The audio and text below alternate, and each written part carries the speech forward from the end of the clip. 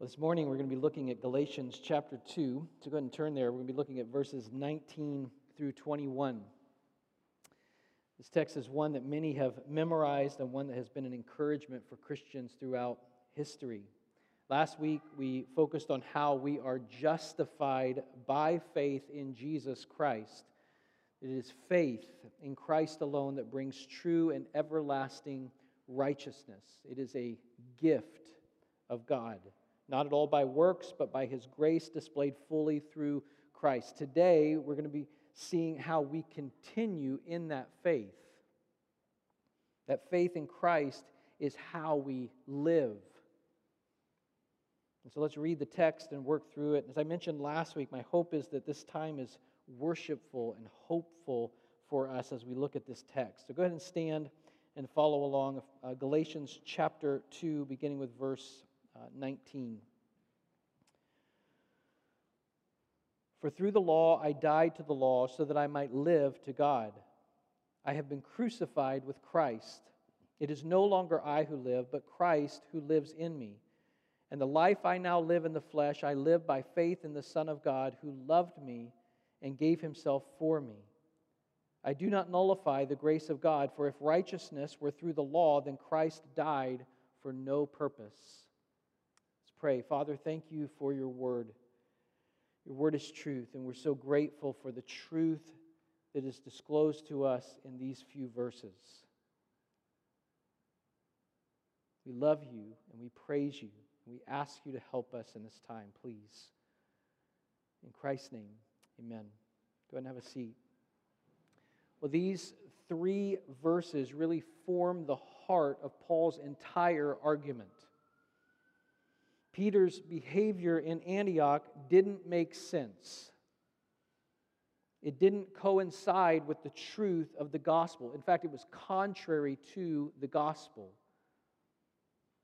To the extent that really Paul is saying in this argument with him, Peter, you have to choose. You must choose between what you are doing by separating from table fellowship with Gentiles, requiring them to take on the Mosaic law, and the true gospel of Jesus. You cannot do both. You cannot have both. They are contrary to each other. Verse 19, for through the law I died to the law so that I might live to God.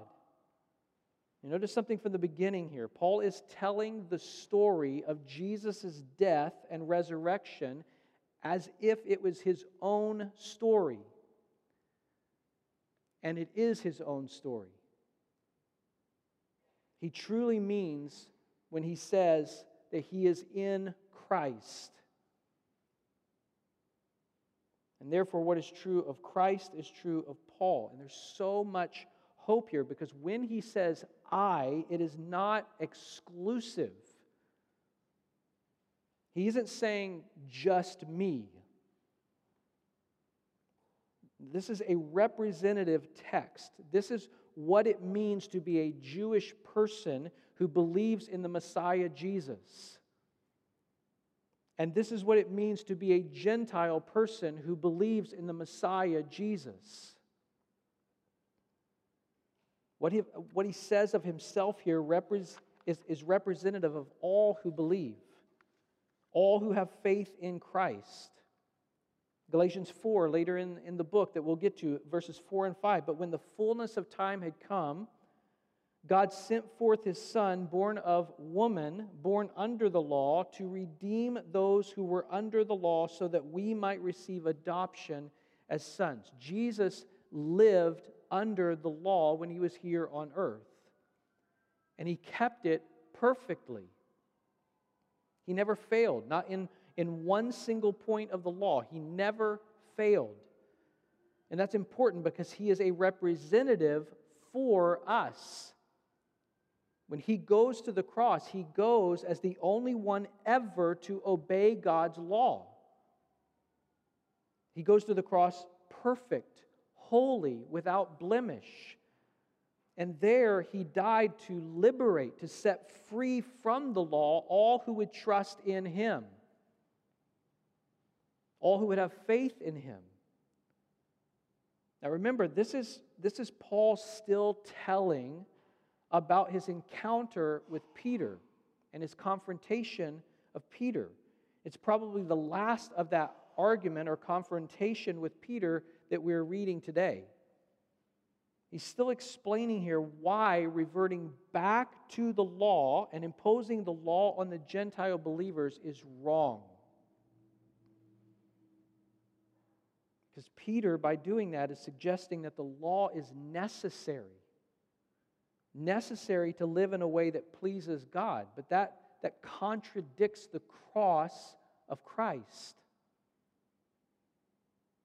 Paul's saying that no believer is now under the law, not anymore. Believers have literally died to the law. The law no longer exercises authority over them. The beginning of Romans chapter 7, verse 4 says this, "Likewise, my brothers, you also have died to the law through the body of Christ." You've died to the law through the body of Christ. The death of Christ put an end to the reign of the law. The arrival of a new era in redemptive history has now come in Christ. And so what Peter and the rival teachers are doing is turning the clock back in redemptive history. It's teaching that the law rather than Christ is what decides salvation. Paul's saying here, Jesus was born under the law and lived according to the law. And so as the sinless one, he alone was able to redeem and set free those who were under the law. Jesus, in his death, took the full penalty of the law upon himself, even though, as the sinless one, he didn't deserve its curse. And so as Paul seems to be saying here, the reign of the law ended through the law. Through the law, I died to the law so that I might live to God. Now, that's very important. Now that we're no longer under the law, we're free now to live to God. Romans 4:7, I read the beginning of it. This is the rest of Romans 7:4. "Likewise, my brothers, you also have died to the law through the body of Christ, so that you may belong to another, to him who has been raised from the dead, in order that we may bear fruit to God." That's what Paul's saying here in Galatians 2 as well. There's an aim, there's a direction, there's fruit that comes from what Christ has done in delivering us from the law. It doesn't mean we're fruitless, it means we're freed to be fruitful. To be under the law led to death, but with the coming of Christ, there's now life and freedom. Those who believe in Christ have died with Christ and are freed from the power of sin and now are able to live to God, Paul says. You and I are free and empowered, enabled now in Christ to live to God, to live for His glory and to live for His praise. Paul continues in verse 20. I have been crucified with Christ. It is no longer I who live, but Christ who lives in me. And the life I now live in the flesh, I live by faith in the Son of God who loved me and gave Himself for me. I have been crucified with Christ. Believers, all who trust in Jesus, died to the law when Christ died. We share in the death of Christ. This statement by Paul is in the perfect tense in the Greek. It speaks of a past event with ongoing consequences. In other words, I am in the ongoing condition of having been crucified. Crucified with Him. That means something. In Christ, our body of sin is no more. It's, as Paul says, brought to nothing. Yes, the wages of that sin were great, insurmountable for anyone other than Christ, but He came. And He did what we could not do, and in His death, we died with Him. Paul's saying, I'm no longer the person I once was. And if you're in Christ, you are no longer the person that you once were. He continues, it's no longer I who live, but Christ who lives in me. And what Paul means here is this: I'm still alive. I didn't physically, literally die. But the old me, who I was in Adam, he doesn't live anymore. He died. The old self is gone. And believers are now a new self in Christ. This is a wonderful truth about life in Christ, a gift of God's grace. But remember, we are in Galatia. And we're hearing about Peter's messed up theology. Gospelless theology, insisting on food laws, plunges people right back into the present evil age that Paul referred to in the opening of the letter. Consider the blessing of the new age we have in Christ. We have, as Paul mentions, the indwelling of Christ. Christ in us, the hope of glory in us. It's incredibly significant. Christ lives in me. Paul says that of himself, and he means that of any of us who are in Christ. Christ lives in me, his death and resurrection. In other words, just as Paul emphasizes in Ephesians 1, Christ lives in my place. When the holy and just God of the universe looks on me, do you know what he sees? He sees me. But he sees me wearing the perfections of Christ. He sees Christ in me. That is the most hopeful of things. So Christ in me means that I have perfection living on my behalf, righteousness in my account. But also it means that I have the hope of living by faith to God. By the power of Christ. And Paul says in Ephesians 1:19 that power, when he's referring here and in Ephesians of Christ being in us, the same power that raised Christ from the dead is at work on our behalf. And in Ephesians 1, he's praying that the believers would know that they would believe that.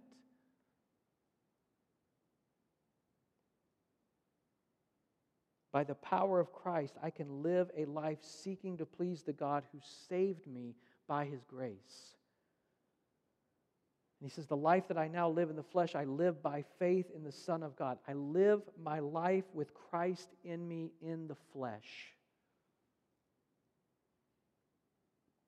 Paul's saying here, the eternal kingdom has been inaugurated.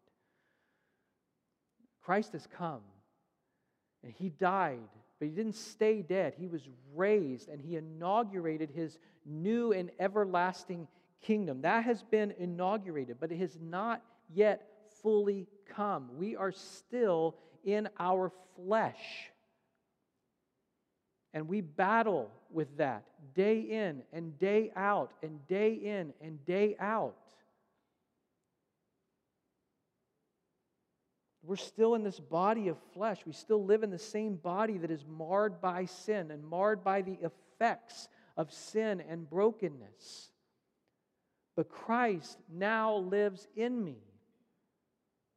In the same way that He willingly stepped into this broken world, He willingly stepped into your broken body, in your broken heart.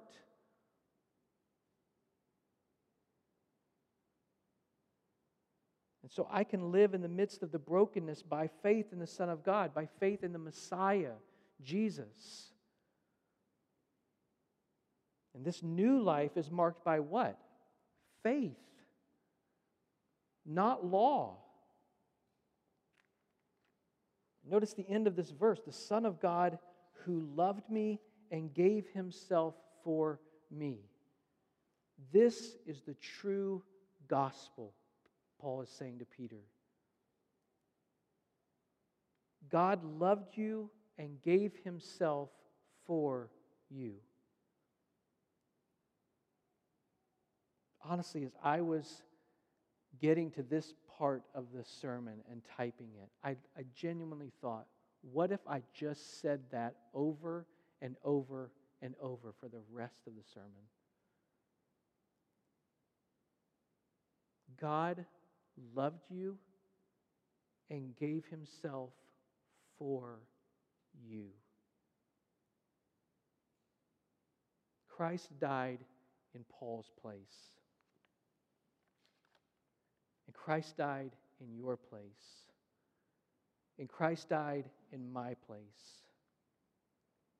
As you consider Paul's words here, please understand that the fuel of faith is love. The love of God is what fuels faith.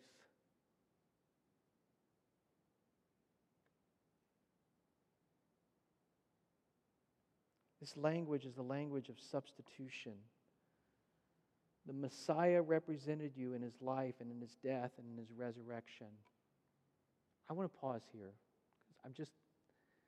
I have said so many times from up here, and it's true, okay? So let me preface and say it's true.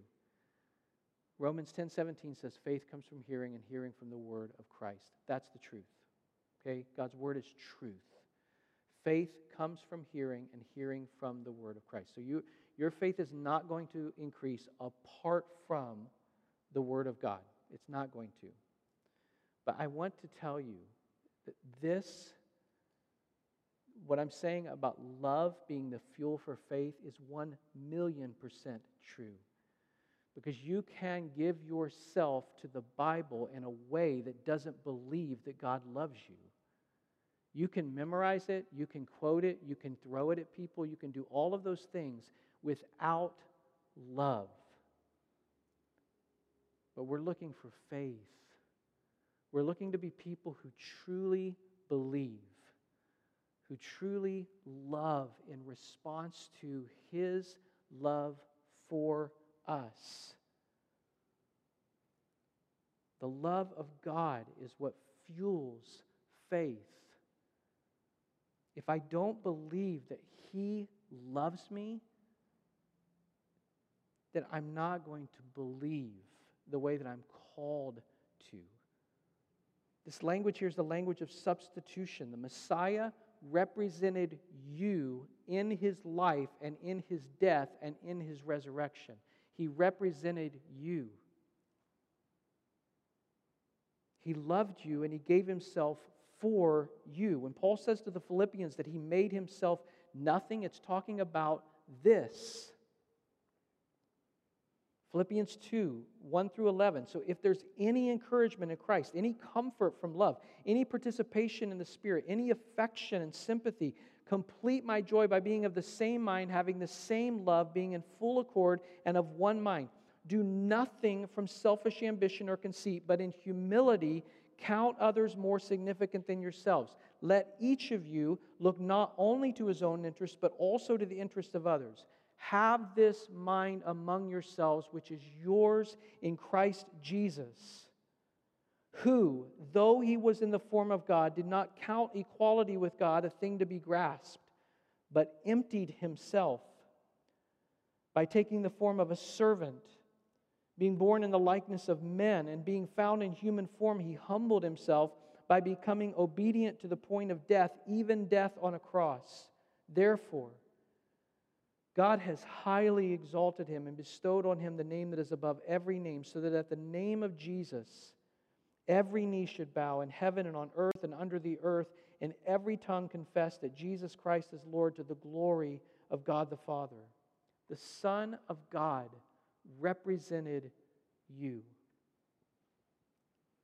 It was a substitute for you in coming to this earth as the true and better Adam, living the life that was needed, perfect and holy, in your place, on your behalf.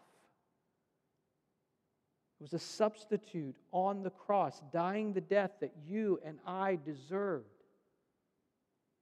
in our place, taking the punishment, God's wrath for our sins, and then being raised, representing our victory over sin and death. And now that love that led him to the cross now leads us through life, day by day, living by faith to God. And what's the result for us? What is Paul saying here? He writes it to the Romans. In Romans 6, starting with verse 4. We were buried, therefore, with him by baptism into death, in order that, just as Christ was raised from the dead by the glory of the Father, we too might walk in newness of life. For if we've been united with him in a death like his, we shall certainly be united with him in a resurrection like his. We know that our old self was crucified with him in order that the body of sin might be brought to nothing, so that we would no longer be enslaved to sin. For one who has died has not been set free from sin. For one who has died has been set free from sin. Now, if we have died with Christ, we believe that we will also live with him. We know that Christ, being raised from the dead, will never die again. Death no longer has dominion over him. For the death he died to sin once for all. But the life he lives to God. So you also must consider yourselves dead to sin and alive to God in Christ Jesus. Let not sin therefore reign in your mortal body to make you obey its passions. Do not present your members to sin as instruments for unrighteousness, but present yourselves to God as those who have been brought from death to life, and your members to God as instruments for righteousness. For sin will have no dominion over you, since you are not under law, but under grace. And so then, brothers and sisters, if that is true, listen then to Paul's words to the Colossians. If then you have been raised with Christ, seek the things that are above, where Christ is, seated at the right hand of God. Lastly, verse 21 in Galatians 2, I do not nullify the grace of God, for if righteousness were through the law, then Christ died for no purpose. Again, this is his address to Peter. If the law is enough, then grace is nothing. Righteousness is no longer a gift.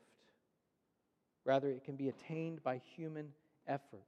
And so again, either Peter renounces the need to observe the food laws or he renounces the gospel. There's not a middle way. This is the approach that Paul is taking with Peter. By God's grace, the old is gone forever. We are now resurrection people, and so we live by faith. I love Paul's words to the Corinthians in 2 Corinthians 5:14. For the love of Christ controls us, because we have concluded this, that one has died for all, therefore all have died. Do you believe that? One of our values as a church is gospel intentionality, which says this: as followers of Christ, we are charged with a clear and distinct purpose in 1 Peter 2:9 to proclaim the excellencies of Christ. In light of this, we seek to be purposeful in living our lives in such a way that brings God honor in all that we say and do, whether in our homes, at our places of work, or amongst our neighbors. As we seek the help of the Holy Spirit to obey and live out the commands of God found in the Scriptures and grow in sound doctrine, we are intentionally inviting others to follow us as we follow Christ together. Isn't that how we should respond to this great love of God toward us? Paul says it this way, "For through the law I died to the law, so that I might live to God. I've been crucified with Christ. It's no longer I who live, but Christ who lives in me. And the life I now live in the flesh, I live by faith in the Son of God who loved me and gave himself for me." We're going to go into a time where we take the Lord's Supper together. We do this every week, and I say this often. It's something that we so don't want to let become just another thing that we do, something that we're used to, something that we do without thinking or having our hearts engaged. And so as you're dismissed today and you come to get the bread and the cup and take it back to your seats, let's honestly consider the love of Christ, the one who came to represent you and to represent me, and who went to the cross in our place. That his body was literally broken instead of yours. That his blood was literally poured out for the forgiveness of your sins. And we go free. And he invites us to the table. Invites us to come and partake of him and with him. And so let's set our hearts on him and on his love and worship him and remember him as we take it together. Let's pray. Father, thank you for your goodness and your grace. You're so good to us, Lord, as we consider the truth of even these few verses in the midst of all of your word to us, Lord. We're grateful. We ask that you'd help us in this time as we prepare our hearts to take the bread and the cup together as a family. We ask that you would help us to remember rightly your love for us, that you'd be glorified. Your word says that as often as we do this, we together proclaim your death until you come. And we rejoice in doing that, Lord. So help us, we pray. In Christ's name, amen.